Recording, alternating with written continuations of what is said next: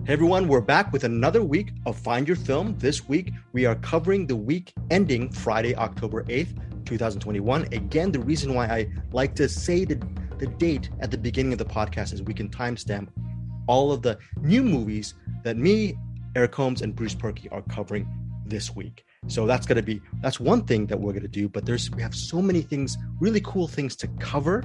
I don't even know where to begin. We have 3 movies we're going to be talking about, 3 featured reviews. Bruce Perky had a little bit of a smile. Bruce, what was that smile about? What were you thinking when I said we had a lot of things to cover? Why don't you just get that bat and knock one out of the plate for us? What's one of the things? Oh gosh. Okay, wait. I'm going to put everyone on the spot this week for the heck of it. What do you think? Well, I'm going to leave one thing for you or Eric, because Eric was mostly responsible for it. I just slightly suggested it. I say we are going to change a little bit our director's spotlight. And I think we'll talk about the very end of the episode, what we're going to do with it. But we are changing it just slightly to make it a little more streamlined, and it should be a lot of fun. Oh, okay. A little tease. Eric, do you want to take something off the plate, out of the intro plate? Anything you want to talk about before we get into a couple of... Yes, sir. Let's hear it. Wait, which thing? Because I got 2 of them. Look, take the one that you want more. Take the one that you want out in the front more, Eric. Okay, well, I guess we'll start with the thing that people probably noticed by the time they're seeing this, but we have a new logo. The old one was done by our old podcast mate, Louis Lacow, and we just decided it's time for a change. We have a new logo and a new Facebook banner, and I got to say, it looks pretty sweet. How did you get that done, Eric? You know, this is the one thing I love about Bruce and Eric. Just like I'm talking, like I'm mentioning it to you listeners, and they're here in the room with me.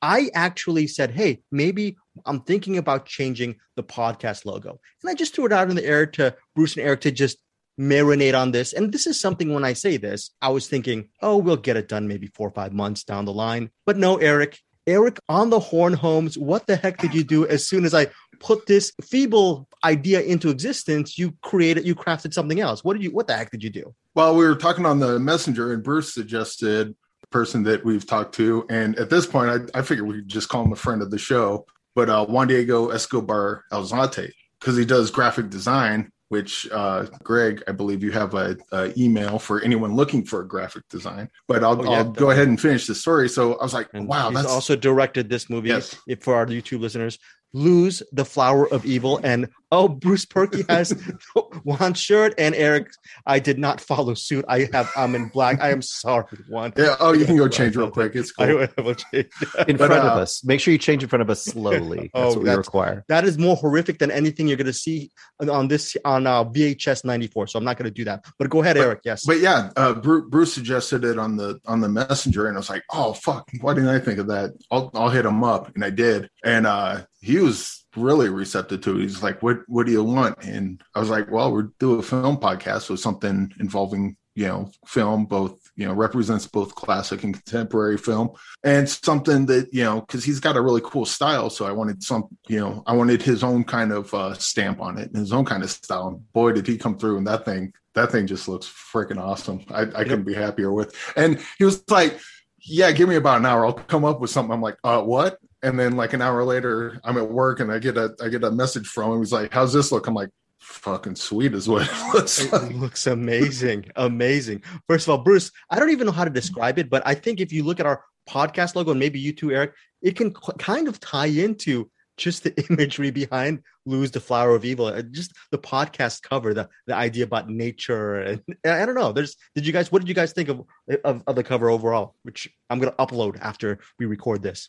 Oh, I was over the moon about it. I'll let Bruce go, but I love it too. I think what I really like about it is I think that if you look at the old one we had, and also if you look at like cinematics, or you look at the Film Vault, which you all kind of birthed out of, they're slick and they look really good. This one is slick, but it's more, I feel like, kind of fits our aesthetic. We're kind of a hodgepodge of tastes, and we have classic, and we have pulp, and we have horror, and we have a little bit of cult. So I think it really kind of, it feels like that, and it's like, I think he taps into kind of our style as well. So I love it. Yeah. And also for the banner, because he gave us 2 of them. He gave us like the regular one, which I figure we'll put the regular one up first, okay, for a week. But then he gave us a horror variant. And I think after the first week, we'll put up the horror one for the rest of October. I think would be a good idea. And just the way he has it kind of lends itself to like, you can take the logo and kind of do like, oh, Valentine's Day is coming up. Let's do a bunch of, romantic comedies, or, it kind of lends itself to that. So I'm real excited to, see how we can play with it in the future. Eric, regarding Juan's horror banner that he put up, I don't know if we should put it up on Facebook, because I know you and Bruce personally, you guys aren't big horror fans for this month, right? You guys are not looking forward whatsoever. I mean, I think after we recorded the show, you guys were bemoaning the fact that we don't cover more, like you said, Eric, rom-coms. Like, why do we have to always cover horror? And you started yelling at me, Eric, and Bruce, you said, yes, let's see more. Why haven't we done When Harry Met Sally? Can you guys talk about, should we put up the horror banner this month? Is it necessary? Well, we good cop, bad copped it. He yelled at you, and I tried to romance you. And between the two of us, we almost convinced you. Well, in truth, for this podcast, for the purposes of this podcast and our previous podcast, Movie Mainline, Eric and Bruce has really helped me getting to the whole Giallo cinema, and a lot of. I don't even think that Luz has. Do you think Luz has a little bit of Giallo elements to it regarding the visual compositions, or do you guys feel it's a little bit of a hodgepodge? I think it's very Malick in its scope as well. Its philosophical scope. It has so many different things to it, don't you guys think? Yeah, I mean, it definitely has like elements of it, but probably more like a horror, or what's like folk horror, Western, that sort of thing. And of course, Jodorowsky. Yeah, Jodorowsky. My brain doesn't work. I don't know if you've been listening to the podcast, but my brain doesn't work sometimes. And it's also a little bit of a dissertation on faith and a whole bunch of other things. There's Luz the Flower of Evil available on Blu-ray, DVD, also available if you have Shudder. We're going to be talking about Shudder a little bit today as well. It's also streaming on Shudder. Yes, but sir. Greg, if you have the show notes pulled up, we should give out his address or his email address for anyone looking for maybe you want a logo done, or maybe you just want some graphic design done, because he does quite good work, as you can see, not only on our logo, but like his own artwork for Luz the Flower of Evil. Yes, you can reach Juan Diego Escobar Alzate, excuse me, Eric, sorry about that, email him for graphic design work over at aphasiafilms@gmail.com. We will put that in our show notes. Aphasia Films is AFASIA Films, all one word. Again, AFASIA Films, all one word, @gmail.com. He is a very talented filmmaker, graphic artist in general, creator. You know what? It's so interesting about with Find Your Film. Bruce was talking about our hodgepodge and our aesthetic. One of the things that we like to latch onto is we all have our films that we love biasly, unabashedly. And one of the cool things that's come out of this, Eric was talking about how Juan's become a friend of the show. He's pretty much a friend, period. And it all started off with Eric's own unabashed love for Luz the Flower of Evil. He would not, thankfully, shut up about how much he loved this movie. Eventually, Bruce and I latched onto it as well, and we ended up really enjoying it too. I think the best compliment actually didn't come from Eric. It came from Bruce. Bruce saw it the first time. He liked it. He didn't love it. He saw it a second time. It washed over him in a much deeper fashion. So I think this is a very interesting movie. Thank you, Juan, for the logo. We will be linking all of Juan's stuff on the logo looks so awesome. Thank you. And we're going to be linking all of his stuff in our show notes moving forward. Now, speaking of hodgepodge, Bruce and Eric was asking me, what is Fandor, FANDOR.com? Yes, Greg. What is Fandor?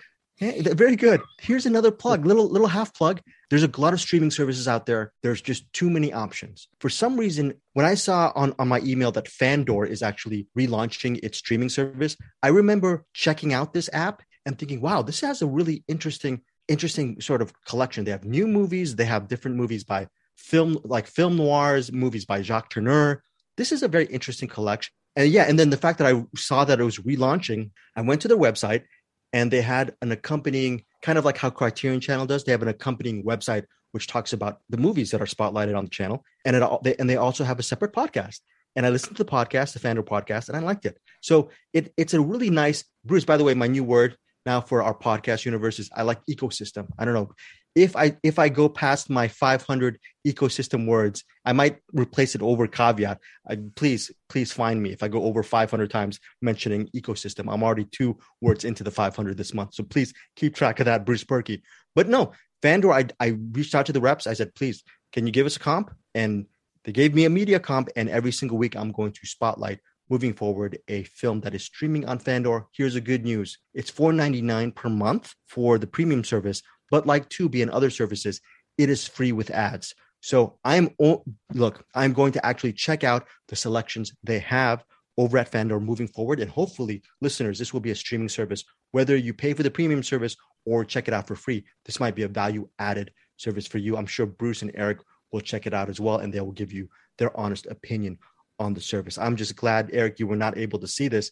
I told Bruce the reason why Fandor ultimately won me over. I'm not going to have a pick. I'll have a pick next week. They won me over because they had the Jacques Tourneur film. What is it? Night of the Demon or Curse of the Demon or both? Which do you go by, Bruce? Curse or Night of the... I'm trying to remember which one's the British one. I can never keep them straight. Whichever one's the longer version. I like that one the better one. Right. It's so funny because if I remember, let's just call it Curse of the Demon, we did a previous Find Your Film director spotlight on Jacques Tourneur, and we covered specifically Curse of the Demon. And I don't know, it's so funny that we really didn't want to spoil if I recall, what the demon looked like towards the end of the movie. And here on Fandor, you have the little screening option, and it shows the big demon right up front.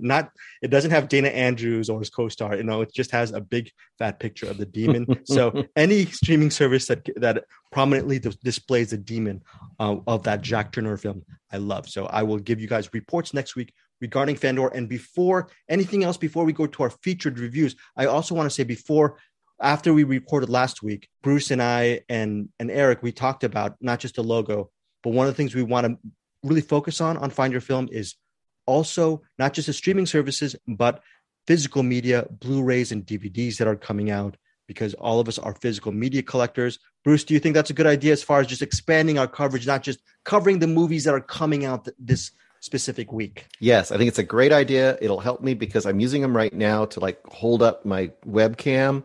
And if it starts to fall, I might need a couple more physical medias to do that.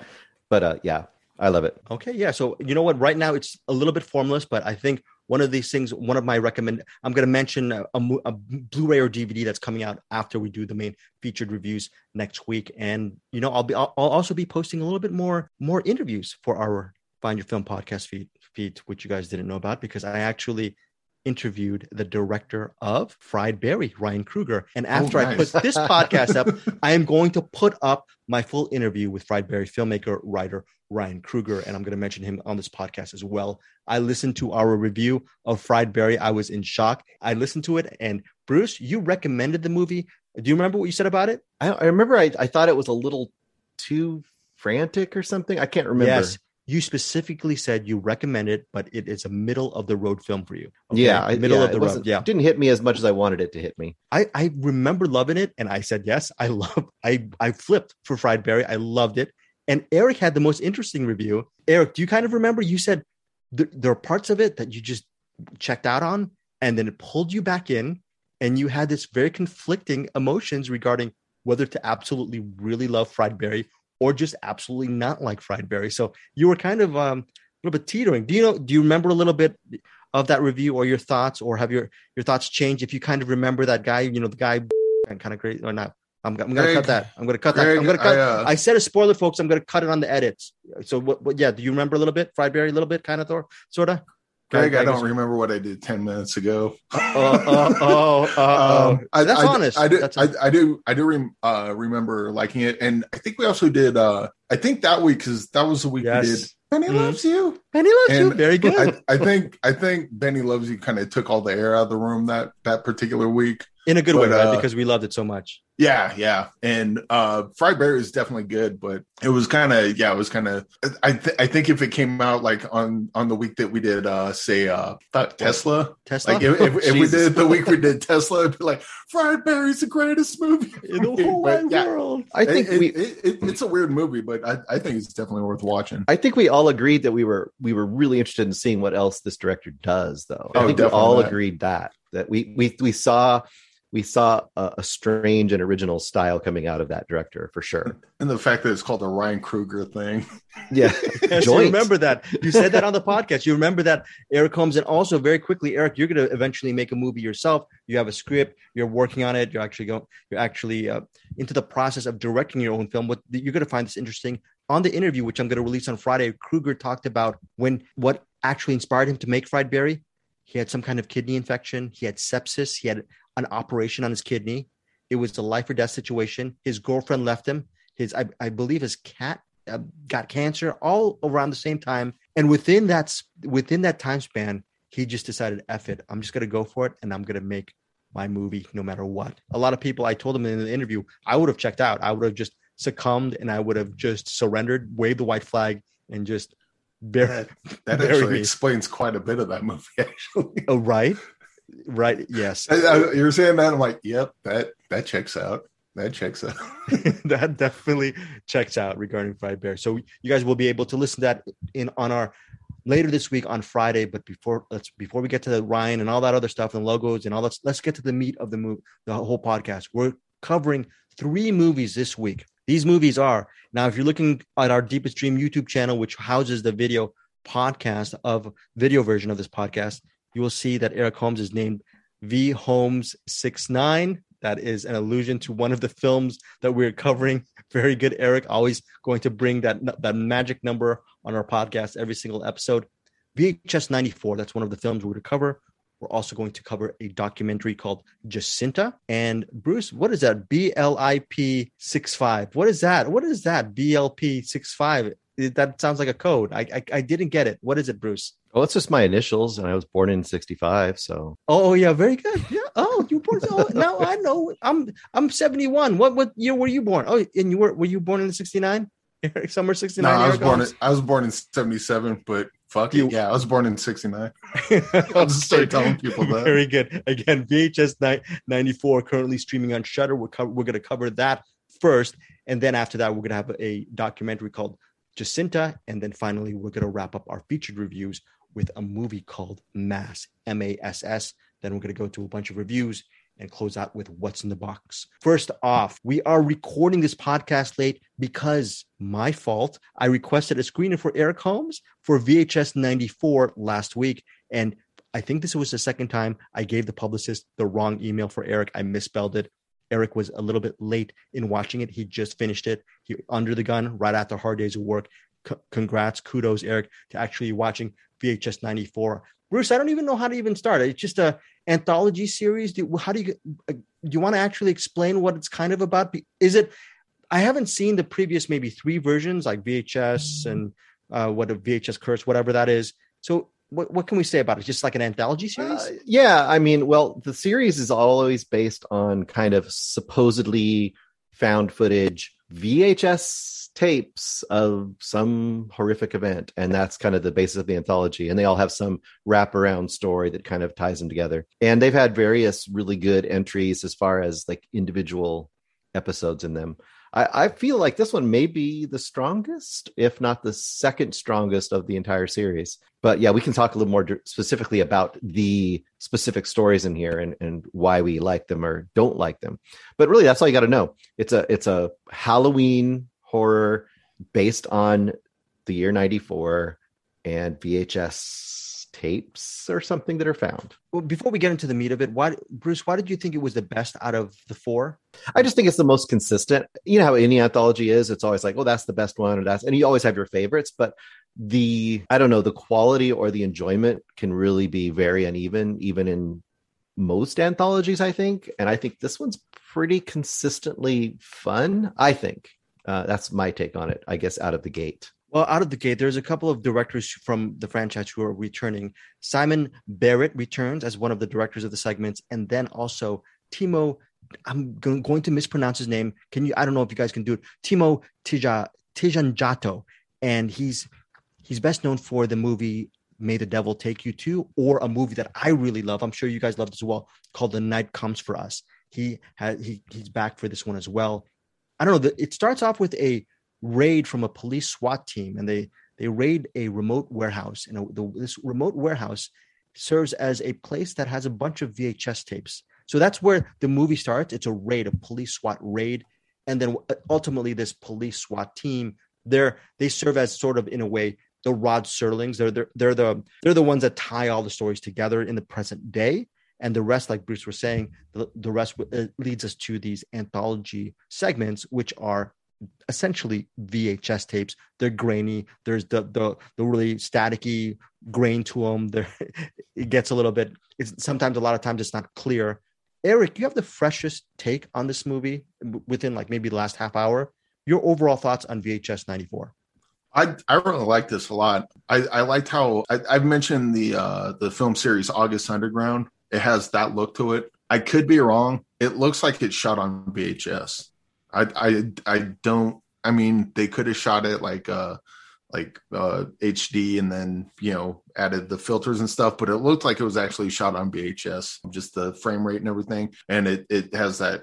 I mean, I'm sure there's some filters and stuff on it, but it has that same look that the August Underground does. So the gore effects really stand out because at least for me, when I'm 10 minutes into it, I'm kind of lost in it. And then when someone's, head blows up or something, or, someone gets impaled or, any number of gory things happen, I'm like, oh shit, they really did that. Oh no, this is a movie. I liked how all the stories tied together. I'm familiar with other VHSs, but I haven't seen them. But this one had some really cool stories, and they all kind of gelled together. Like Bruce was saying, they're all consistent, and I thought they gelled together pretty good. Almost felt like the writers of the different segments got together and go, okay, what's the rules of this particular world? And then they all decided to kind of follow that. Yeah, it didn't feel like a your turn, my turn kind of movie, right? It just felt very it just felt like one continuing story, but like with same story but from different points of view from different groups of characters. The middle one with the robot monster thing. Yes, that's the Timo's film. It's a segment called The Subject. Yes, that one was freaking awesome. That had like I kept getting little notes of like the Mary Shelley book Frankenstein. There was some of that in there. There was a little bit of Harlan Ellison's "I Have No Mouth and Must Scream." Not so much in the story, but the idea of like when they find the other robots, and there are some that are like you can tell that they're kind of put to where they can live forever, but they can't move or do anything, and they're just like just fucking kill me. And like I just totally felt that. And then the final story with the rednecks, that was hilarious. That was a good example of like there's nothing real specific that they say that was funny to me. It's just the way they act towards each other and like kind of how some comedians like the joke's not funny, but it's the way they say it that's funny. Like there's a lot of that in the last one. Was it the one at the funeral home? That one was really the empty wake. Yeah, that one was kind of quiet until the very end. And, and so that had a little different flavor than the rest of them, but it still kind of maintained the kind of atmosphere and kind of storyline. And yeah, this was pretty good. I'm going to have to check the rest of them out.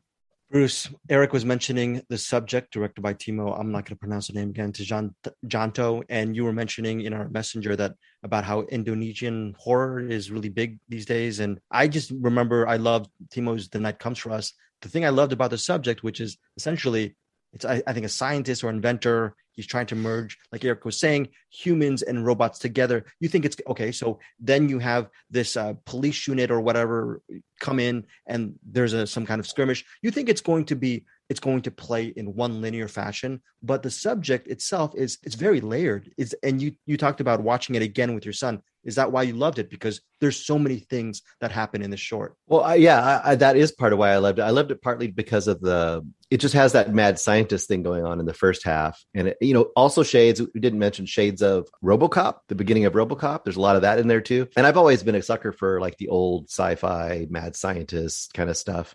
But then when it switches to part 2, which I guess we can kind of leave a secret because part 2 is so fun when it actually switches gears and goes into a next level, it becomes a little bit of a different kind of thing. Very gory though. Yeah, I really enjoyed that. And like I said, Indonesian horror has really been making a name for itself, especially with the remake of Satan's Slaves that came out recently, Impedagore, which came out. There's been a bunch of good stuff coming out. So keep an eye on it. Another short I really loved, I believe it's the opener, if we don't count the police SWAT in the beginning, is Storm Drain. Storm Drain, deals with a possible, there might be, is that a rat man or is it a ratma? Is it a creature? There's someone, maybe there might be a creature or a monster that lives somewhere amidst the storm drain of a undisclosed city. Anchoring this is a field reporter, a female field reporter with a lot of moxie and a lot of guts. And of course, since it's VHS 94, the other person who's helping her investigate is the cameraman who is recording via VHS tape this possible encounter with Ratma. Eric, you chuckled. What did you think of Storm Drain? I was terrified at one moment. I was terrified and I laughed. It's one of these things within 5 minutes. That's a really big credit to a short for doing that. Well, I actually had two things. First of all, they had a commercial for Veggie Smasher, which I was that thing is so stupid, but I loved it. But the tag at the end of that first one, I don't want to give away even what it is. You'll know it when you see it. But yeah. Mwah. Did you see what I mentioned, Eric? That little mini commercial in there, that Veggie Smasher is made by Steven Kostansky from PG Psycho Gorman. Yeah. Oh shit. That totally makes sense then. So that's because I saw that and I was thing. like, there's going to be like a baby or a hand or something that gets caught in that. That would be my only really drawback of the movie. Probably could have used more Veggie Smash. Speaking of, you were joking about the drawbacks, but for VHS 94, I wanted to hear you guys talk about this. After watching Storm Drain, the one thing I wanted was more of Storm Drain. I wanted to see a 90-minute film on Storm Drain. And to be honest, even we mentioned a little bit about the Empty Wake, which is a little bit more atmospheric until it's not atmospheric. Did you guys feel that way? That what makes it so strong is these shorts could have been extrapolated into a feature length, guys? Yeah, for sure. And again, they work as a whole. But I mean, yeah, if you want to stretch out Veggie Smasher into a feature length movie, I'm here for it. I want it very funny. I want some Ratma. I want to hear more about these combos of these robots and these humans and all that torture. And then I want to hear. Well, I'm not going to mention a couple of the other just creatures who might populate VHS 94 because that would be a big spoiler. But Eric mentioned a few of these militant. You mentioned rednecks, these militant folk who that closes out the anthology, and that's also strong. I think pretty much. I don't know, Bruce. Pretty much all of them were different levels of awesomeness. I thought all of them were pretty solid, right? Yeah, absolutely. I think that's the key. I think that everyone will have a favorite, but I don't think any of them are bad. I think all of them are honestly good to great. Yeah, and that's more than you could ask for most, Halloween anthologies. Good to great. That's what Bruce says. Eric, you co-sign on this. Good to great on all of these segments for VHS 94. I co-sign in blood. You co-sign in blood. Are you glad that you actually waited till the midnight hour? And my fault again to watch it because we actually was it worth just jumping just going for it right now? Just watching it. Oh, also we should probably mention because the version we had didn't have the titles and the credits on it. So we got our version might be a little different than what's released on Shudder, and that said, to just give me an excuse to watch it again. I think this has rewatchability factors. So that's very cool, very cool. So that is VHS 94. Bruce Perky says it's the best out of the lot. I don't know. I haven't seen the previous three films. Is it the best out of the lot, Eric Holmes? Oh, I haven't seen the other ones. Oh, no, I'm familiar with them, but I haven't seen them. The only thing I'll mention from the other ones is no matter what, if you go check the other ones out, start with VHS, the second one, and watch the segment called Safe Haven. Safe Haven. That's probably the best of the entire series. Oh, okay. Safe Haven. All right. Very, very interesting. Even better than the subject. I think the subject is some of the best stuff I've seen all year. So I'm excited to see Safe Haven, Bruce. Very good recommendation on that. Our second film this week is Jacinta. It's a documentary, and it says, quote, a gripping chronicle of love, family, and addiction premieres October 8th on Hulu. It's in partnership with ABC News, and that's it. When you're an infant and you cry, your mom picks you up and comforts you. When I was an infant, my mom cried. She picked me up for comfort. My mother, she always dressed so fancy, and her hair was always done. I wanted to be like her. My first time being incarcerated, I was 15, and there hasn't been many breaks. What are you doing, Mom? I don't want to get caught at your window. I love you, Mom. I love you, Jacinta. My mother has another 3 years. There's really no way to prepare for leaving her. I wish you could just stay here. I feel guilty, but I miss my daughter.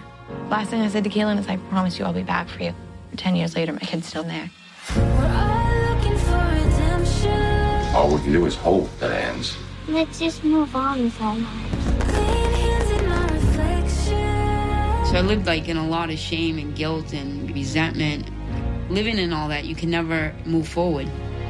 I really, really want to get high right now.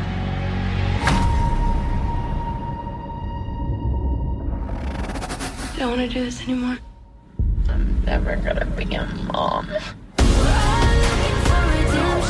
Yeah, the absolute right to remain silent. My addiction is way stronger than I am. When I would look at myself, I would literally see her. She's my mom, and I want to believe that she's going to get better. Says I love you yesterday, tomorrow, and today. Family together at heart.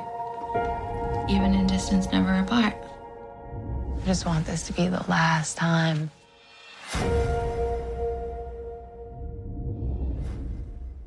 Jacinta, she's the main person. She's 26. The documentary starts with her at the main correctional center. She is serving out her time. I believe she's in jail for about 8 or 9 months. Here's the catch, though. Along with her in this jail is her mother, Rosemary, who is 46. They are in jail together. And like the card counter, which we reviewed several weeks ago, for some reason, they both seem very comfortable in jail. And one of the reasons why is both of them have had their trials with drug addiction and crime that springs out of drug addiction as well. We get to actually learn this movie is directed by documentary photographer Jessica Earnshaw, who also lends the project. And pretty much this 102-minute documentary looks at their lives, especially Jacinta's life as she tries to break out this generational cycle of drug addiction and time in jail. So that is Jacinta. Eric Holmes, let's start with you. What did you think of this doc? I think I mentioned to you guys when talking about it, I don't understand why this story needs to be told, because this is an old story. Unfortunately, this is a story. At least me personally, I'm pretty familiar with. Just certain people that I grew up with. So none of this is really new to me. I guess one of the good things it does, and I don't know how it'll land with people, because documentaries, as much as they should, certain things should land with people, they often don't, which is unfortunate. But the idea that the prison system, it doesn't do very good with helping people with drug addiction problems. In fact, most of the time, it usually just makes it worse. But this movie doesn't really go into it that much. It's following Jacinta and then, following their family. And whether or not you like them or find, they definitely do some things that are pretty deplorable. But I think, you could probably have a drink with them. You probably wouldn't want to stay the weekend with them, that sort of thing. But I kind of wish it would have leaned more into the futility of the prison system dealing with drug addiction horribly. And then maybe pair that with something that does help people with drug addiction. I don't know. I mean, but that would be an entirely different documentary. As it is with this one, it's kind of I feel sorry for the families, that they go through that. But as far as a documentary, that you want to see that has a lot of value added, I don't think this really has that. It's just kind of drugs are bad. Cool. Prison systems doesn't work. Yeah, we know that. And that's about it. It's funny. I think this is the first time in the year or year plus we've been doing Movie Mainline and Find Your Film that this is a complete opposite. This documentary gripped me from the get-go. This movie, by the way, Jessica Earnshaw received the award for Best New Documentary Director at the 2020 Tribeca Film Festival. First of all, Jacinta, I was just really locked into her plight. and her relationship with her mother. It's a cycle of abuse and harm. And you see Jacinta actually, even with all the bad things that her mother has inflicted upon her just by being who she is, Jacinta still is, she said she's the ride or die. She's her mother's ride or die. And no matter what happens to Jacinta, she's always faithful to her mother. Now, that faith and that loyalty and that love comes at a price, because regarding her own relationship, Jacinta's own relationship with her 10-year-old daughter, Kaylin, this documentary is shot over a 3+ year period as we follow Jacinta's path towards jail time, maybe a possible redemption, maybe not. By the end of this documentary, I wanted to know what in the heck is going on with Jacinta's life. Really value added. I think it's a ton of value added for people who do not know this life, who want to learn a little bit more. I just absolutely was locked in. It is heartbreaking a lot of times. And what's interesting about Jacinta is she's an interesting person. When you listen to her doing some of the VO, I'm thinking it sounds like Rachel McAdams doing the VO. She sounds good. And she's smart. The way she carries herself in certain situations, obviously her actions are not smart. I don't know. It's interesting. I'm glad that you threw that out there, Eric. I'm sure a lot of people will have that reaction, but I completely was on board with Jacinta. Where do you land on this, Bruce? I do recommend this as well. I think I'm kind of right in between both of you. This, I think, kind of fits into that same category of that Marky Mark movie we watched, which I can't remember the name of. Joe Bell. Yeah, where it's like for people who have a very surface experience with it and maybe have a lot of assumptions based on not really the reality of someone's life, this might be very value added to those people, because you're going to really sit with her for a good amount of time. And that was my other thing for people even like myself who've seen a fair amount of, I don't know what, had either people in your life or have seen like a ton of like intervention or something, right? But the scope of that is very small. Even though they might tell you the person's life, you don't keep following it. And the thing I think this has that's good is that you start with her, getting out, like, okay, how is she going to do? And instead of only being with her for a month or two, we're being with her for like 3 years, 3.5 years. Yeah. And it's moving to 4 years to make 3 years in the documenting of the life. So you really see her efforts and how they do or don't succeed and why they do or don't succeed. And I think one of the biggest things about this, and you mentioned it as well, is that even though it really highlights and puts in the forefront addiction, I think what it really subtly puts out there and probably should put out a little stronger is abuse, because the symptom is the addiction. The abuse is the cause you see in a lot of this. And they kind of intertwine with each other. But what really affected me in this was watching her daughter and was watching the change in her daughter. And really, like, I don't know, at a point when you deal with addicted people, you go through a couple different paths.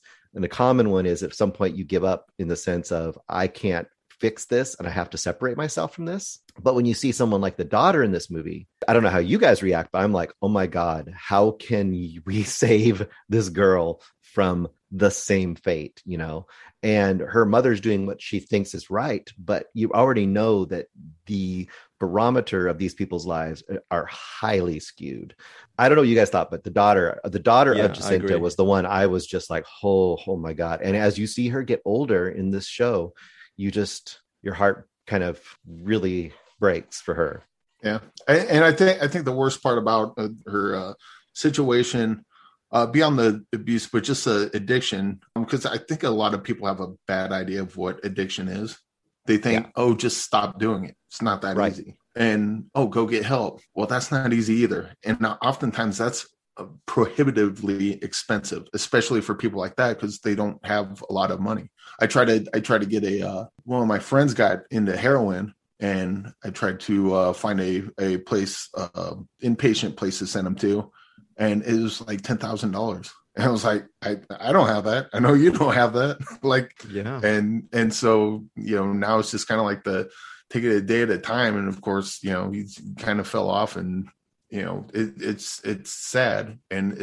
But it seems that the society, the only thing it wants to do is, well, I guess we put them in prison. I'm like, wow, that's going to put a pause on it for however long they're in prison.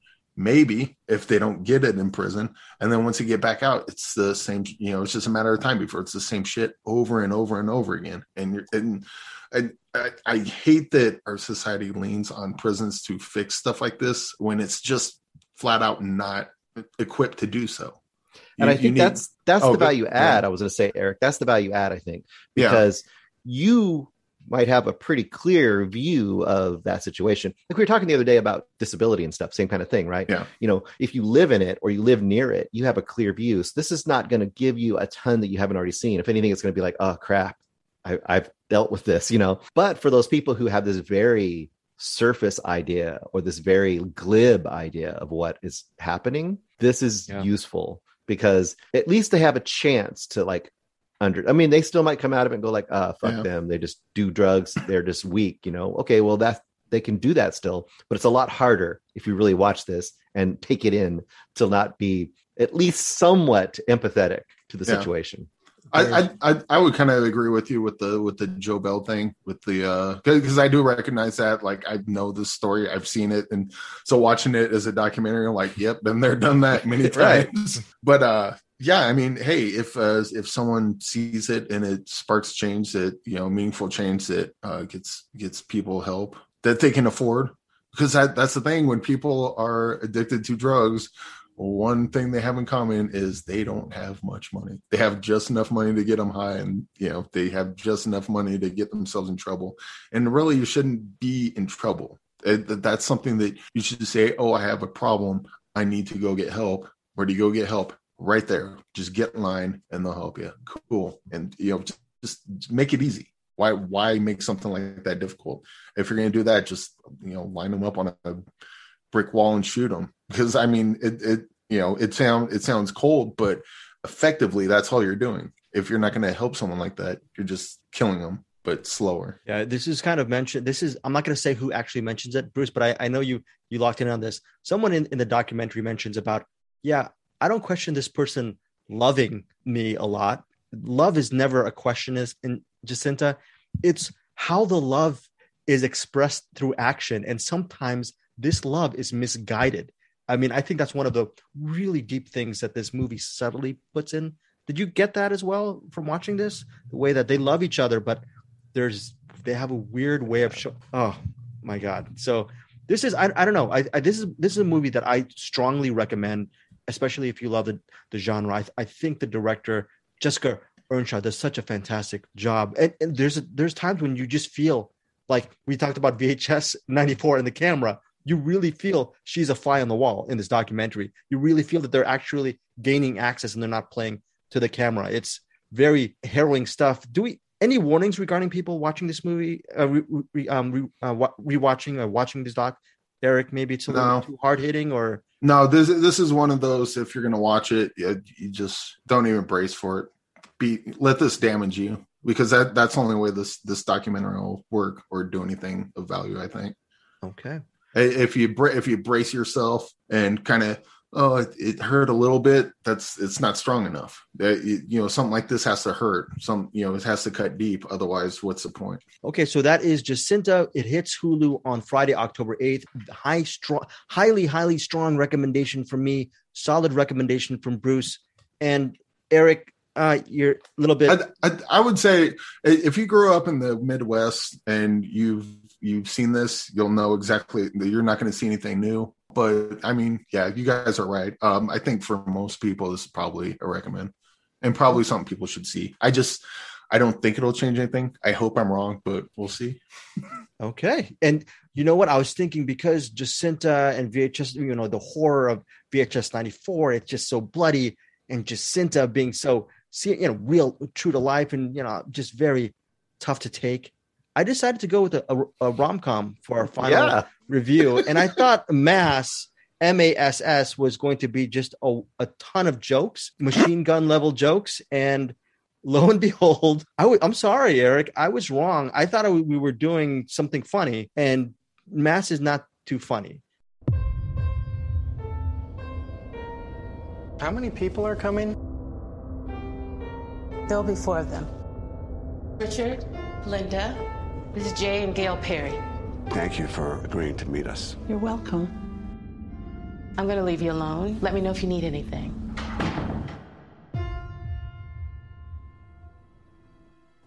You say you want to heal. Is this how? We're not here to attack you. And we promise that. We want to know how this happened. We need your help with that. I'm willing to help.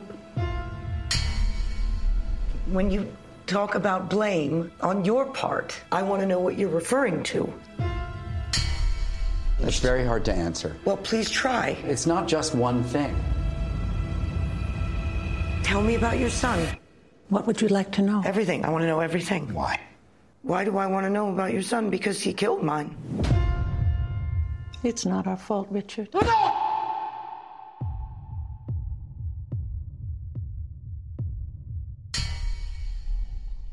The main plot line is two married couples. They meet in a church, in a room that's sequestered, I guess, from the rest of the church. And most of the movie takes place with these two couples talking about an incident, a tragedy that befell both of them. And they're trying to work out either their differences or they're just trying to hash things out. That is the main plot synopsis for Mass. I was dreading this movie. I'm thinking, how can I spend all this time watching two people talk for an incessant amount of time? I thought it was going to be ham-handed, overwrought. I was thinking the worst of this movie. Easily one of my favorite films of this year. I can't wait till we get to talk about this. I'm wondering if Bruce or Eric, if you feel the same way or kind of feel the same way about the power of Mass. Hopefully if you feel that way, or maybe you're on the other side of the coin. Bruce, let's start with you on Mass. Well, I can tell you right now, I'm probably the least up on this movie. I think it's a recommend, but it's a very, very mild recommend for me. This is a movie. How do I say? We're not going to talk about exactly what they're talking about. Let's just say, I think you can, only because it's not. This is a good example of, if you don't talk about what they're talking about, that's the point. It's not so much the story, but how they interact with each other. Okay. That's interesting. Look, I kind of agree with you, Eric, but I'm going to go with the plot synopsis. Here's the thing. On Eric Holmes' side, all of the reviews that I've read mention it. But let me say this. One parent's kid stole a candy bar from the other parent's kid. And that's what they're arguing about. Okay. Maybe that might be an allusion to something. But let's just say one thing. The two sets of parents, their parents, they're played by Reed Birney and Ann Dowd. That's one set of the parents. And the other parents are Jason Isaacs and Martha Plimpton. If we're going to go with Eric Holmes' thing about the candy bar, yes, it deals with children as well. And their parents talking about their children. They're talking about a tragedy written and directed by Fran Kranz. I'm sure listeners, you can put two and two together on what we're alluding to, but out of respect to this plot summary. And yeah, if you want the full plot, go read an in-depth movie review on what it's about. In fairness to Eric Holmes, I'm glad you brought up the candy bar. Bruce, continue regarding your thoughts. All right. Well, Mass. I will hold my glib, smartass retitling of this movie. I will keep that away because it would tell you what this movie is about. But the acting is excellent. That's a plus. Martha Plimpton, I would say, is the standout to me. But I love her in just about everything I think I've ever seen her in. So, okay, here's what I'll say. So probably for about the first third, you know something's up. You know they're getting there to talk about something serious, and you're waiting for the shoe to drop, basically. The emotional shoe to drop, or the factual shoe to drop. And when that drops, I mean, you guys probably were doing the same thing. I was guessing, like, was it this or was it this? Something happened, and you kind of have an idea what it might be. And when it happens, you're like, okay, that's what it's about. That's what they're here about. Once that happened, I kind of mostly lost interest in this movie.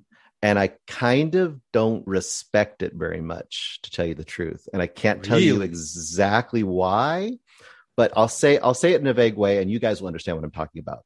I think this movie is kind of a microcosm of the problem with that issue, in that issue, a big part of that issue are people after the fact of that issue getting together, talking it out, and kind of being able to now move along or not with their lives, and nothing ever gets solved. So to me, it's kind of a microcosm of that. And this movie kind of wants to pat itself on the back saying that we've done something here, when really they've just had an emotional moment, but not really done anything.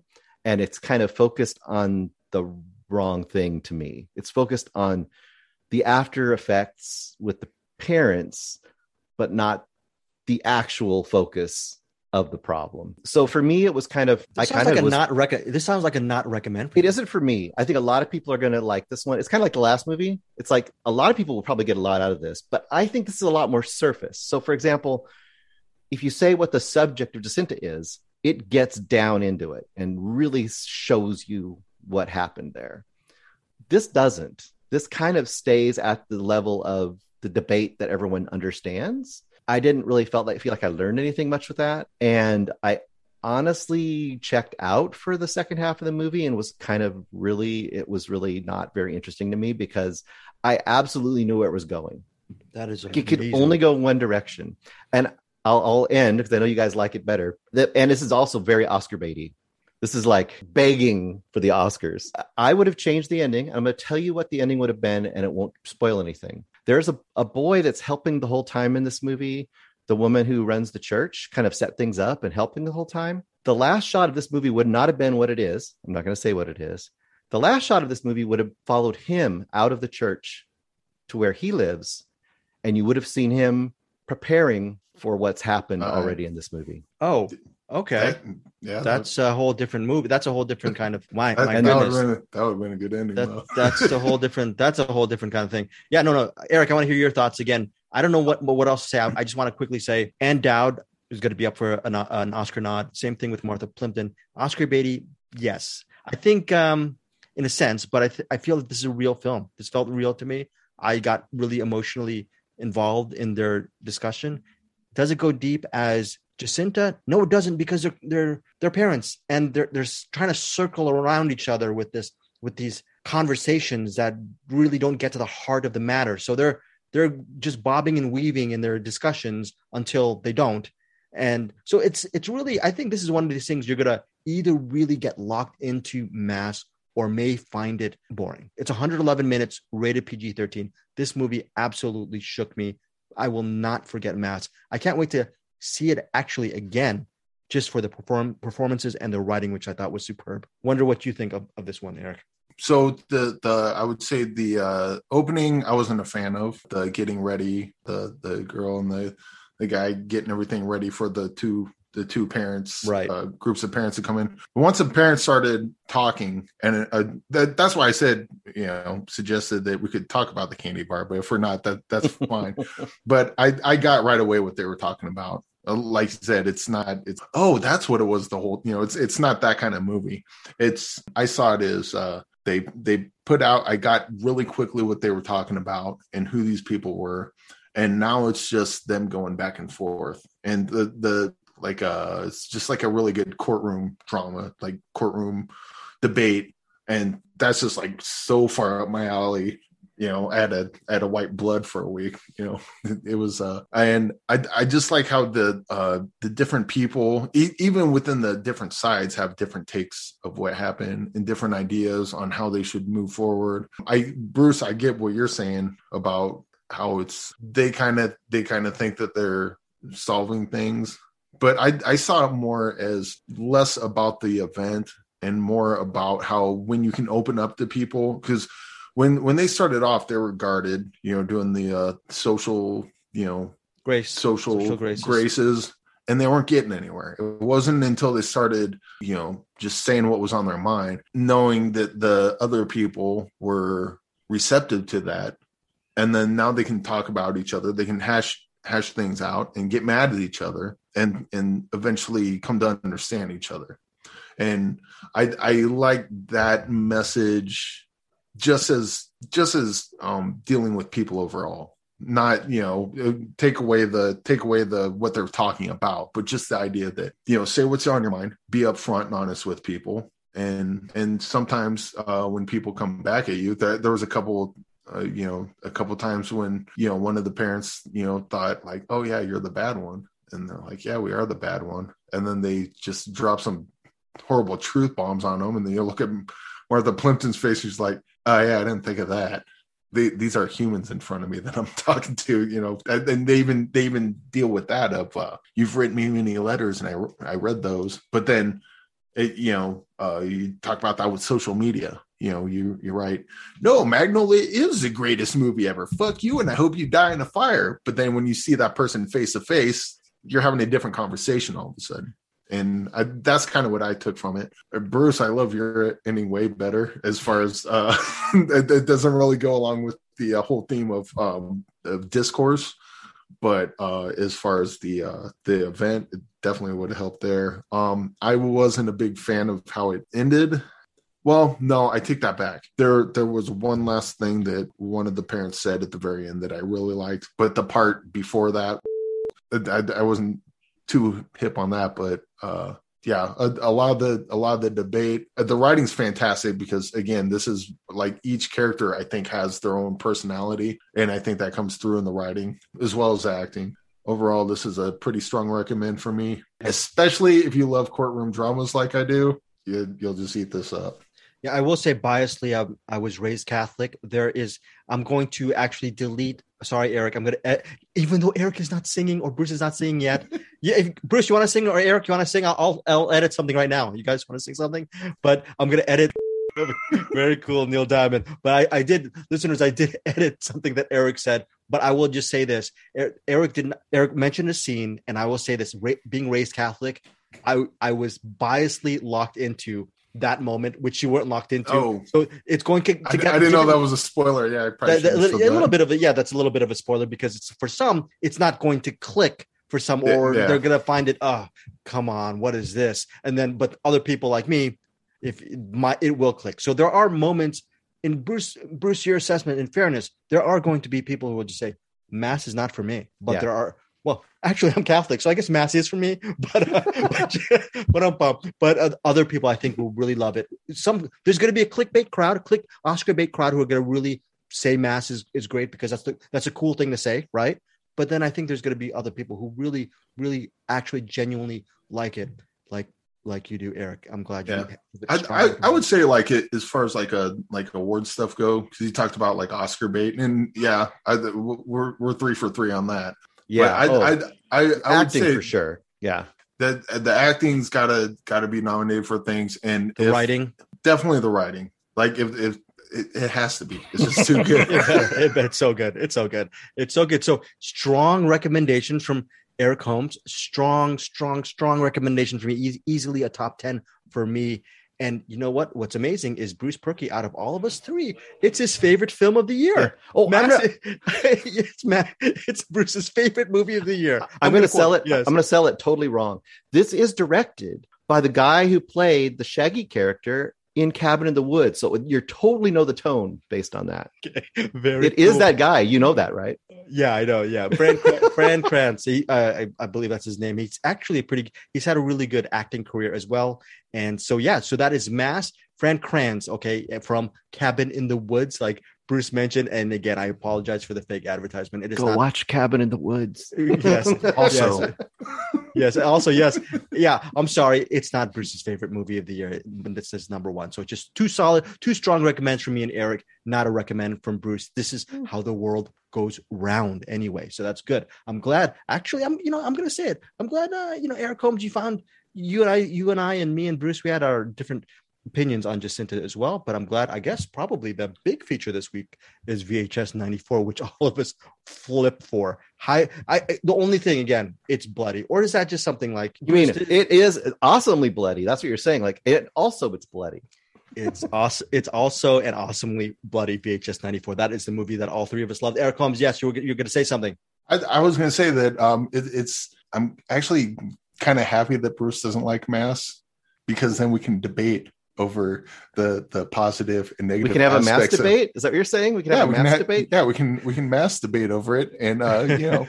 we may disagree, but then we can still love each other. Yes, and we can forgive each other, and that's what. I might love myself at the end of it. I don't know if I'll love you guys. That's fine at the end of a mass debate, Yeah, it's thank you guys for that comment regarding.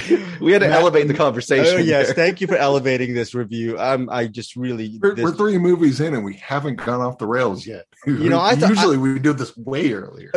I'm to be honest, I may edit this whole thing. I'm so offended because I thought I was the biggest mass debater of them all, but I guess not. So moving forward, let's go to movie rewinds before and stop mass debating. We're going to talk about the rewind Squid Games.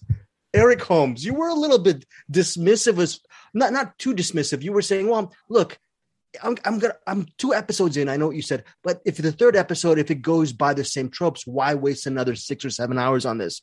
Yeah. Where did you land on Squid Game? Did it turn the whole boat around for you? Or are you saying, why is this the most popular show in the US right now or in the world? Oh, no, I totally get it. And this is another one where so there's a thing that happens at the end that was completely spoiled for me. And don't spoil for me. Don't spoil for the listeners. I'm not going to.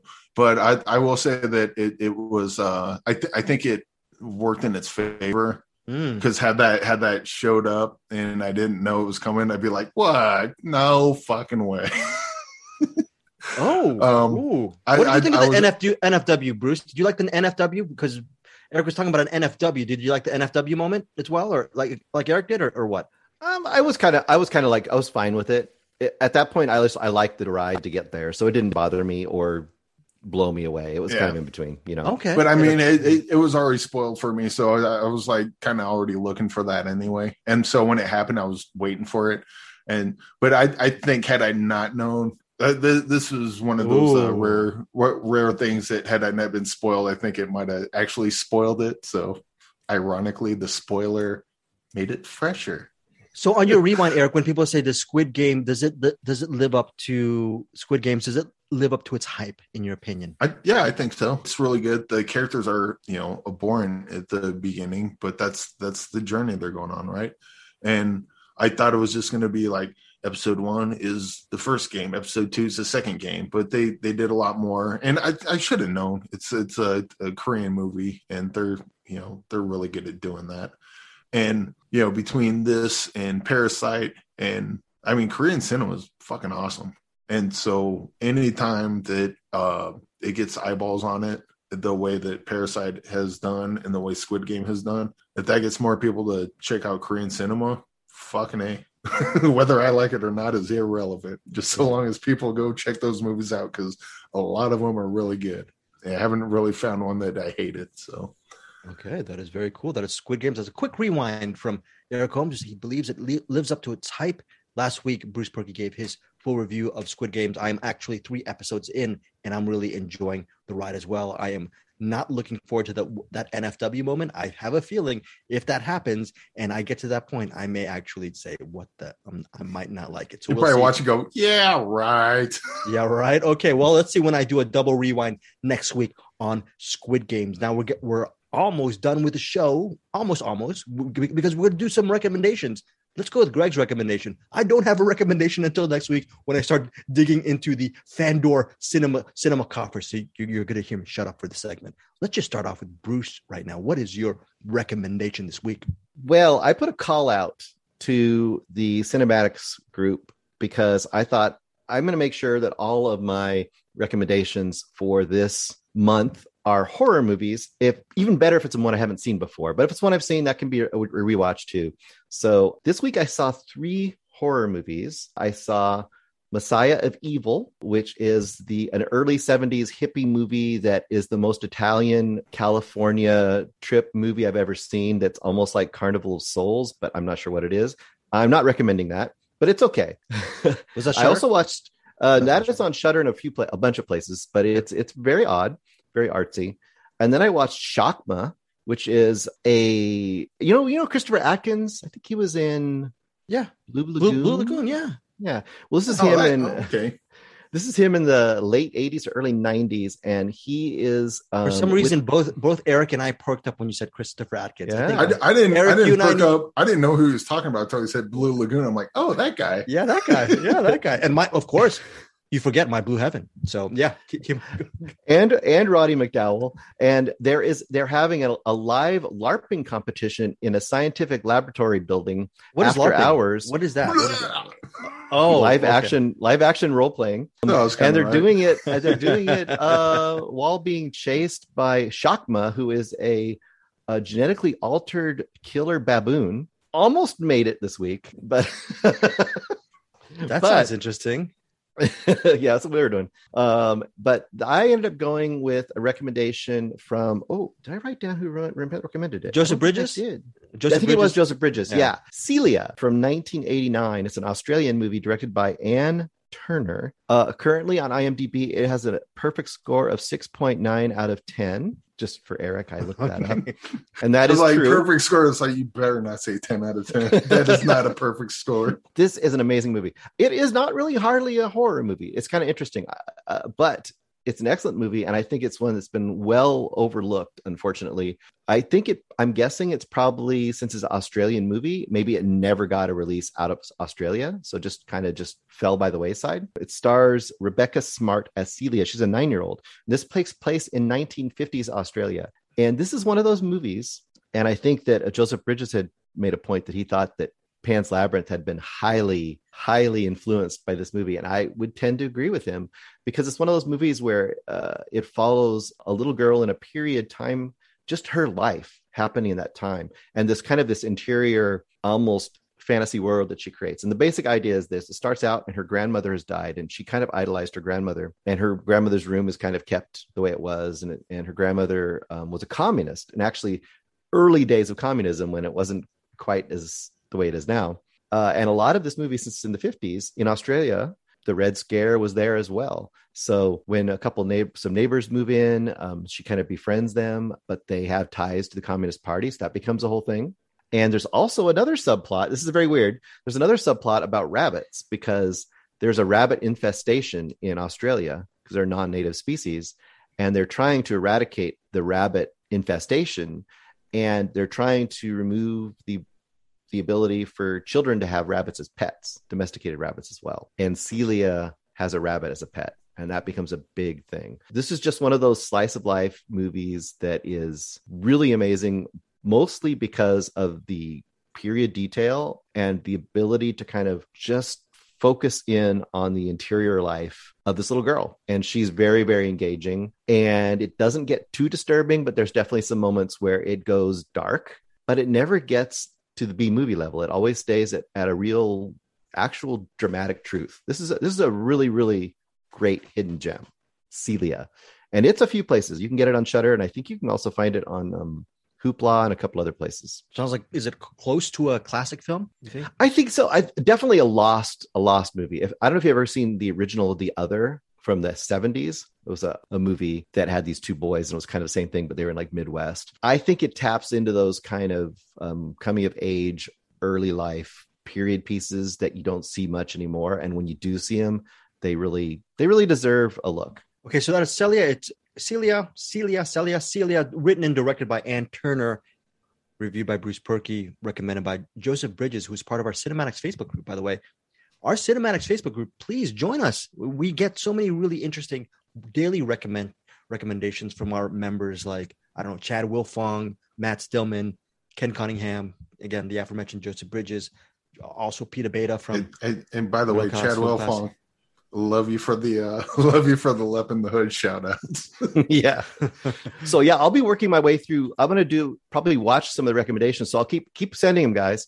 I'm going to probably watch 2 or 3, even if they're rewatches, and then I'll pick one of them as my recommendation for that week. Bruce is always such a generous person. He actually asks for recommendations. Listeners, if you want me to see a movie, don't. Okay, please. I don't want it. Screw you, listeners. Listen to Bruce and Eric. They're the nicer people. Also, Celia, directed, written by Anne Turner. It also stars this was I think 1988 or 89. Also stars an actress named Deborah Lee Furness. Deborah Lee Furness is best known. I don't want to say best known. She'd later go on to marry an actor named Hugh Jackman. Okay, so that is a little movie trivia for you. He was also in The Blue Lagoon, I believe. Who was also in, and thank you, Eric Holmes, for the little Christopher Atkins callback. I did mention a movie called My Blue Heaven. I was wrong when I said that. I remember it's not My Blue Heaven. He was in a movie called, Christopher Atkins was in a movie called A Night in Heaven. I think it starred him and Leslie Ann Warren. I definitely have to watch that down the road for next week. But speaking of watching, what should listeners watch for your recommendation this week, Eric Holmes? I saw Dave Chappelle, The Closer, on Netflix. And I mean, you don't need me to tell you Dave Chappelle is probably one of the greatest stand-ups ever. And he's kind of lately been getting into that, like how George Carlin's got in his later career as a comedian, where he's still funny, but it's less about the jokes and more about what he has on his mind and his point of view on certain things. And this one is mostly about cancel culture, but more so with his thoughts on trans people or the trans community. And I think what he does great here is that he recognizes why people are angry with him for some things. He recognizes where he fucks up, but he also recognizes when people are so utterly full of shit and they're, just kind of waving a flag and not, there's a word for it. I guess bullshit is a good word for it. Not bullshit because they're defending trans rights, but more like virtue signaling. Yeah. Virtue signaling. Yeah. There's the buzzword I was looking for. But this is really good. Unfortunately, I think there's a lot of people that are going to like this. I think there's going to be people that hate it, as with any time Dave Chappelle does a stand up, especially lately when he's getting more in the George Carlin territory, where he's being more thoughtful about certain things that he has opinions on. But I think he makes a lot of really good points. Unfortunately, I think a lot of people are going to get the wrong idea. There's going to be people that pick little clips of what he says and then say, this is what you said here, and that's what you meant, but they didn't hear the whole thing. So they don't understand the needle he's trying to thread. But then there's also the other side where someone's going to say, yeah, fuck trans people. Why they got to ruin everything? And that's not what he's getting by. That's not what he's about either. So it's really good. I hope that people can kind of maybe watch the whole thing and understand what he's trying to say. I'm not sure that people will, because quite honestly, people are kind of stupid. And I don't exclude myself from that group either. I don't exclude myself either. Bruce excludes himself because he's a little bit of an aristocrat. You have an aristocratic air about you, don't you, Bruce? What do you think? Yes, a crown. Hang on, my crown's tilted here. Get it on there. Okay, cover that bald spot there. So that is Eric's recommendation. Dave Chappelle, The Closer, currently streaming on Netflix. Here we are, Bruce. We are ending the episode with your What's in the Box pick. What do you have for us here? But before we get to that, Eric Holmes, you're gonna what? No. We're gonna wait for him to drop the beat, because otherwise you're gonna forget the box. Oh yeah. All right. Right. Yo, Pete, wait to drop the beat till later. Okay. Yeah, that's so funny. All right, Bruce, what you got for us? I have got, this was suggested by, Julian J. Howard, I believe? Yes, Julian J. Howard, yes. The Last Supper from 1995, directed by Stacy Title, who also directed The Bye Bye Man recently. I don't know how that happened. Okay, Not too many movies. You know what's so funny? I haven't actually watched that movie since 95 when it was released. I remember dedicating doing the press junket and liking the movie. So and Julian has some really interesting taste. So do you have an idea why he picked this movie? Bruce, let's hear your review. Well, I think it's probably an underseen movie. For how many people that are kind of famous in this movie, I think a lot of people probably haven't heard of this movie or seen it. I don't hear it get mentioned much. And it is kind of an odd movie, I guess. I think I remember seeing it about the same time too, at a party or at someone's house or something, because I didn't remember it too clearly other than the basic concept, which this is one where you have to give people the basic concept, I think. So The Last Supper is basically... It's a group of college grad students, I believe. They're all living in this amazing, Victorian house in the country. I don't know how that happened, in Iowa or someplace. And some of them are, Cameron Diaz, she's the most famous, as well as, what's his name? B. Vance. I can't think of his name. He's in LA Law. Courtney B. Vance. Law Courtney and B. Order. Vance, yeah. I think it's in Law and Order and stuff. They're two of the grad students that are there. And basically, every Sunday night they have this dinner and they kind of talk about politics and life and the world. And it's kind of tradition to do that. And in the opening of the movie, one Mr. Bill Paxton's character shows up because he gave a ride. He's a truck driver and he gave a ride home to one of the students that had broken down.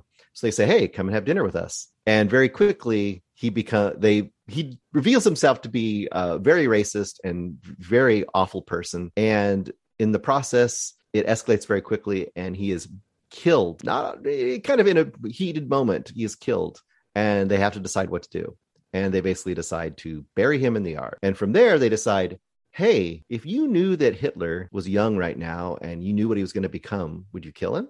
And they're like, I guess we would. So they proceed to try to get all of the most horrible people, right-wing, they're very liberal, all the right-wing people they deem terrible to show up for the dinner, and then they want to off them all. And that's the concept. Good concept. I like the concept. Yeah, it's an interesting concept. I think it's kind of middle of the road. I felt like when I was watching this, like I was watching an episode of Friends where they decided to invite people over and murder them because it kind of feels like that. The people they decide to murder are almost 100% the most entertaining characters in the story. The actual main characters, the students, are kind of insufferable and not very interesting and kind of bland. And I think that's the drawback of the story is it's kind of housebound. The 90% of the movie is in this house at the dinner table. And all of the conversations and all of the stuff is kind of broad. It's kind of obvious. So I think it doesn't age probably as daring as it might have seemed at the time. I think now it seems a little bit, it's a concept and that's about it. So I would say if you never heard about it and it sounds interesting to you, it's not the worst thing in the world, but it's definitely doesn't blow my socks off. It's middle of the road. Oh, it'd be interesting. Julian J. Howard, we want to know why you decided to pick The Last Supper. What did you find interesting? Hit us up maybe on our Cinematics Facebook group. Maybe this is something for us to watch. Eric, you had something brewing in your noggin? I was just saying the what he's describing. This sounds like something I might want to mass debate to. mass debate. Very, very cool. Also, on a somber note, in December 2017, I'm reading Wikipedia. The director of The Last Supper, Stacy Title, she was diagnosed with ALS. She passed earlier this year, January 11th. She is survived by her husband and 2 children. As Bruce said, her last feature film was a 2017 movie, The Bye-Bye Man. So would be interesting to see if The Bye-Bye Man is any good. Would love to check out The Last Supper as well. Thank you, Julian J. Howard, for your recommendation. Rest in peace, Stacy Title. And now for a very awkward segue. Are we going to drop the beat yet, Bruce? Or Eric, or what are we going to do? Hey, yo, Pete, drop that beat.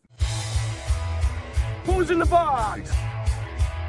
Oh, what's in the box? You lie! No!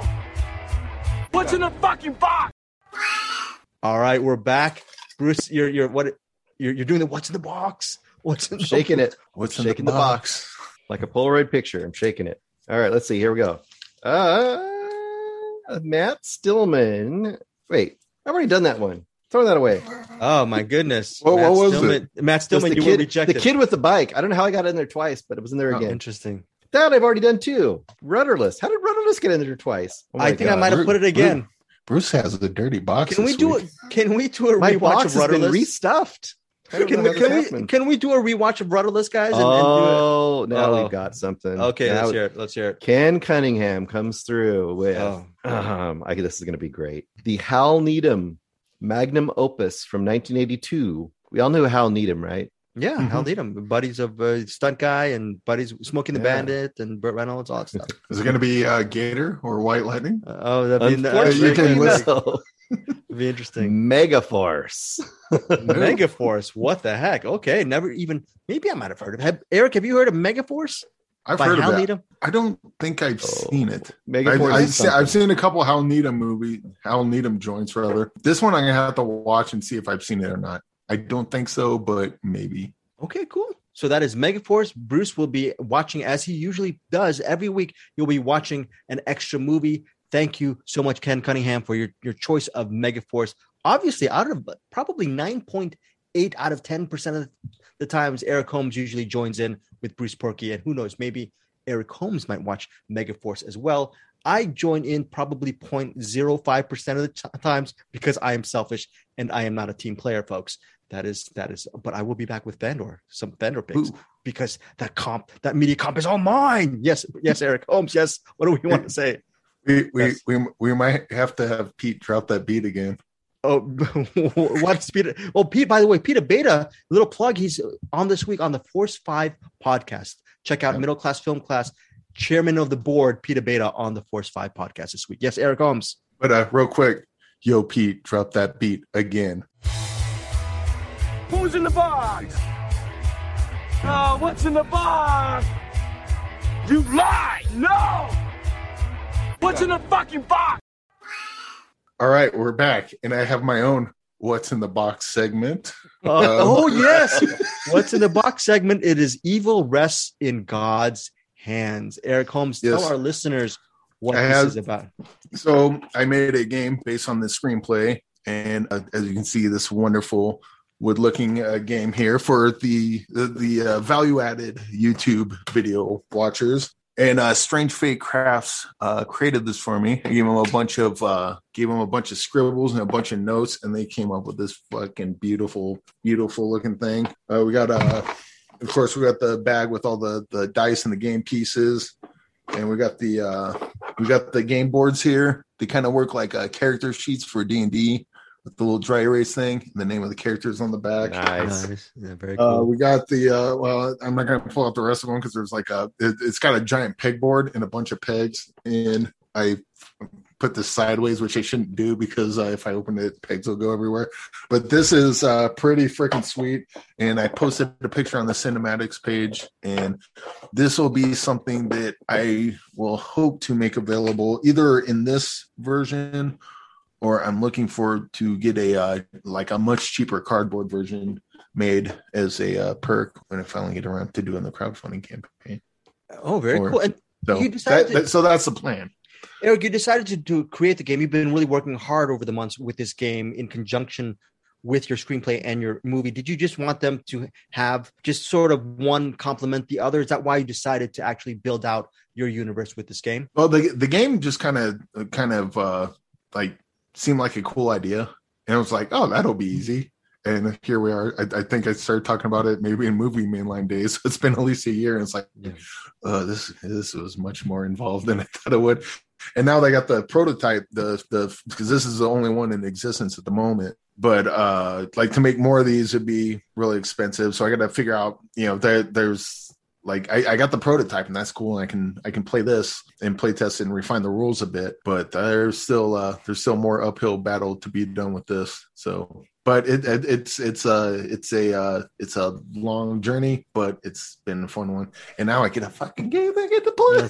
That's so very good. And again, both Bruce and I did read the screenplay. Both of us really loved it unbiasedly. Very really interesting stuff. Yes, Eric. And you guys got to play a very early version of the game. Yes. Yeah. Good. Yeah, and good game too. Good game. You have to be a very good I guess they call it a dungeon master. Make sure you're a really good dungeon master to play Eric's game. Yeah. And also yes. Oh yeah, it's kind of D&D light. Is if you're playing the D&D and you look at the character sheets and you're like, I don't know. This is more entry level D&D. With some debate mechanics. It's not D&D light. It's D&D strong, baby. So you don't want D&D strong. You'll be filling out books of character sheet at that point.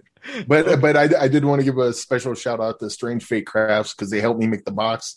And of course, my niece May for she's been helping me kind of refine rules and playing it, and she's a little creative bug herself. So thank you, May. Thank you, May. And one last plug, Eric Holmes. You know what? I was thinking of doing it last week, but I'm too lazy to go back to the archive and actually cut up the video. I have not eaten since the pandemic, and this is a sad thing for me that no one probably unless you're tired, you love the food, can relate to. I was mentioning last week that I haven't eaten really good Thai food for the last year and a half. But Eric, you actually added that once in a while you'll eat Thai food. Where is this place, and what do you love to order there? Oh, it's Thai Lily, and usually just do the rice noodles with some sort of beef on it because I love the red meat. I know that's not really a Thai food staple, but I'm American, damn it. I'll put ketchup on whatever I want to put on. So when you go there, you get the beef noodles and the Thai tea or something? No, I use the rice noodles and then just have them put beef on it and then whatever vegetables come on it. Okay, but yeah, it's called Thai Lily. And if you guys come into town, sometime we'll have to go there. Assuming it's still open. I mean, you never know with restaurants after the pandemic. Like, some of them sustain, some of them don't. So it's it's a really good place. Eric, whenever, I don't know how far it is from your domicile, but whenever you drive by Thai Lily, just remember that one of your good buddies, especially when your podcast co-host, he's 50% Thai. So whenever you drive and maybe you can drive and get a takeout, just remember when you order from them, you're ordering from me. So you're furthering the Thai cause. So start ordering some more Thai food. I'll go there and say, you got the Srirzavasi special? Yeah, they'll probably say, who the F is this guy? He's not one of us. Don't worry about that. So that is Thai Lily. Before we go, we covered a lot of stuff. Bruce, we're going to end with you. Anything? Yeah. Anything exciting? Anything deep? Anything what? Should I just tease the hidden gem of the month, or should we actually say what it's going to be? Let's see it. Yeah, I want to hear the hidden gem. We decided we've been doing these extra special episodes that are, just these spotlights, director spotlights, but it's kind of become this big extra show. And instead, once a month, we'll have one of us, and it will alternate like we did before. One of us will pick a hidden gem from some director to highlight that we'll all watch. And I think the first one we're going to do is one we mentioned before that Eric or Greg actually had brought in, and we never actually got to talk about it. So we're going to bring that up. And I thought we should retitle this because I can't think of anybody to keep these hidden gems safe better as we wait from month to month than Mr. Captain Kranz from Pulp Fiction. And we're going to make sure that every once a month he safely holds that gem until it's time to be delivered to us. So go ahead, Greg. Tell us what this month's gem is, and we'll have that ready. That is very good. And Bruce will have that picture, which we're going to get sued from the people from Pulp Fiction. It's okay. It's a beautiful picture. Hold on, LeGray. Let me just grab. All right, there you go. Oh, there it goes. Thank you, Eric. And thank you for using the Windex and the cleaner. Our gem of the month, courtesy of, I guess, moi, is this movie called Toto the Hero. It's a Belgian film. If you want to be fancy, you can call it Toto le Hero. And when we're going to do a little thing on it. It's going to be, and there's the thank you for being prepared. Yeah, Eric Holmes is showing the Toto the Hero Blu-ray. You know what? I have no idea what they think of it. I have my own personal thoughts on the movie. All I can say is when I was 20 or 21 years old, that was my favorite film that year. It was very wistful and nostalgic and heartbreaking in many ways. So it'll be interesting to see the 21-year-old idealistic guy about romance versus the 50-year-old sad, lonely podcaster. And that's me. So I'm sorry for ending on a very depressing note. But Toto the Hero, that'll be our gem. Okay, so that is it. Bruce, I'm speaking for Bruce. I'm speaking for Eric. Thank you guys so much. Am I speaking for you, Eric? Did you want to say something really quippy before we go? No, I'm just gonna put this gem right back. For another thing. Thank you so much for that. Thank you for the visual. We will see you guys next week here on this here Find Your Film podcast. Thank you guys so much for listening to our podcast. Take care.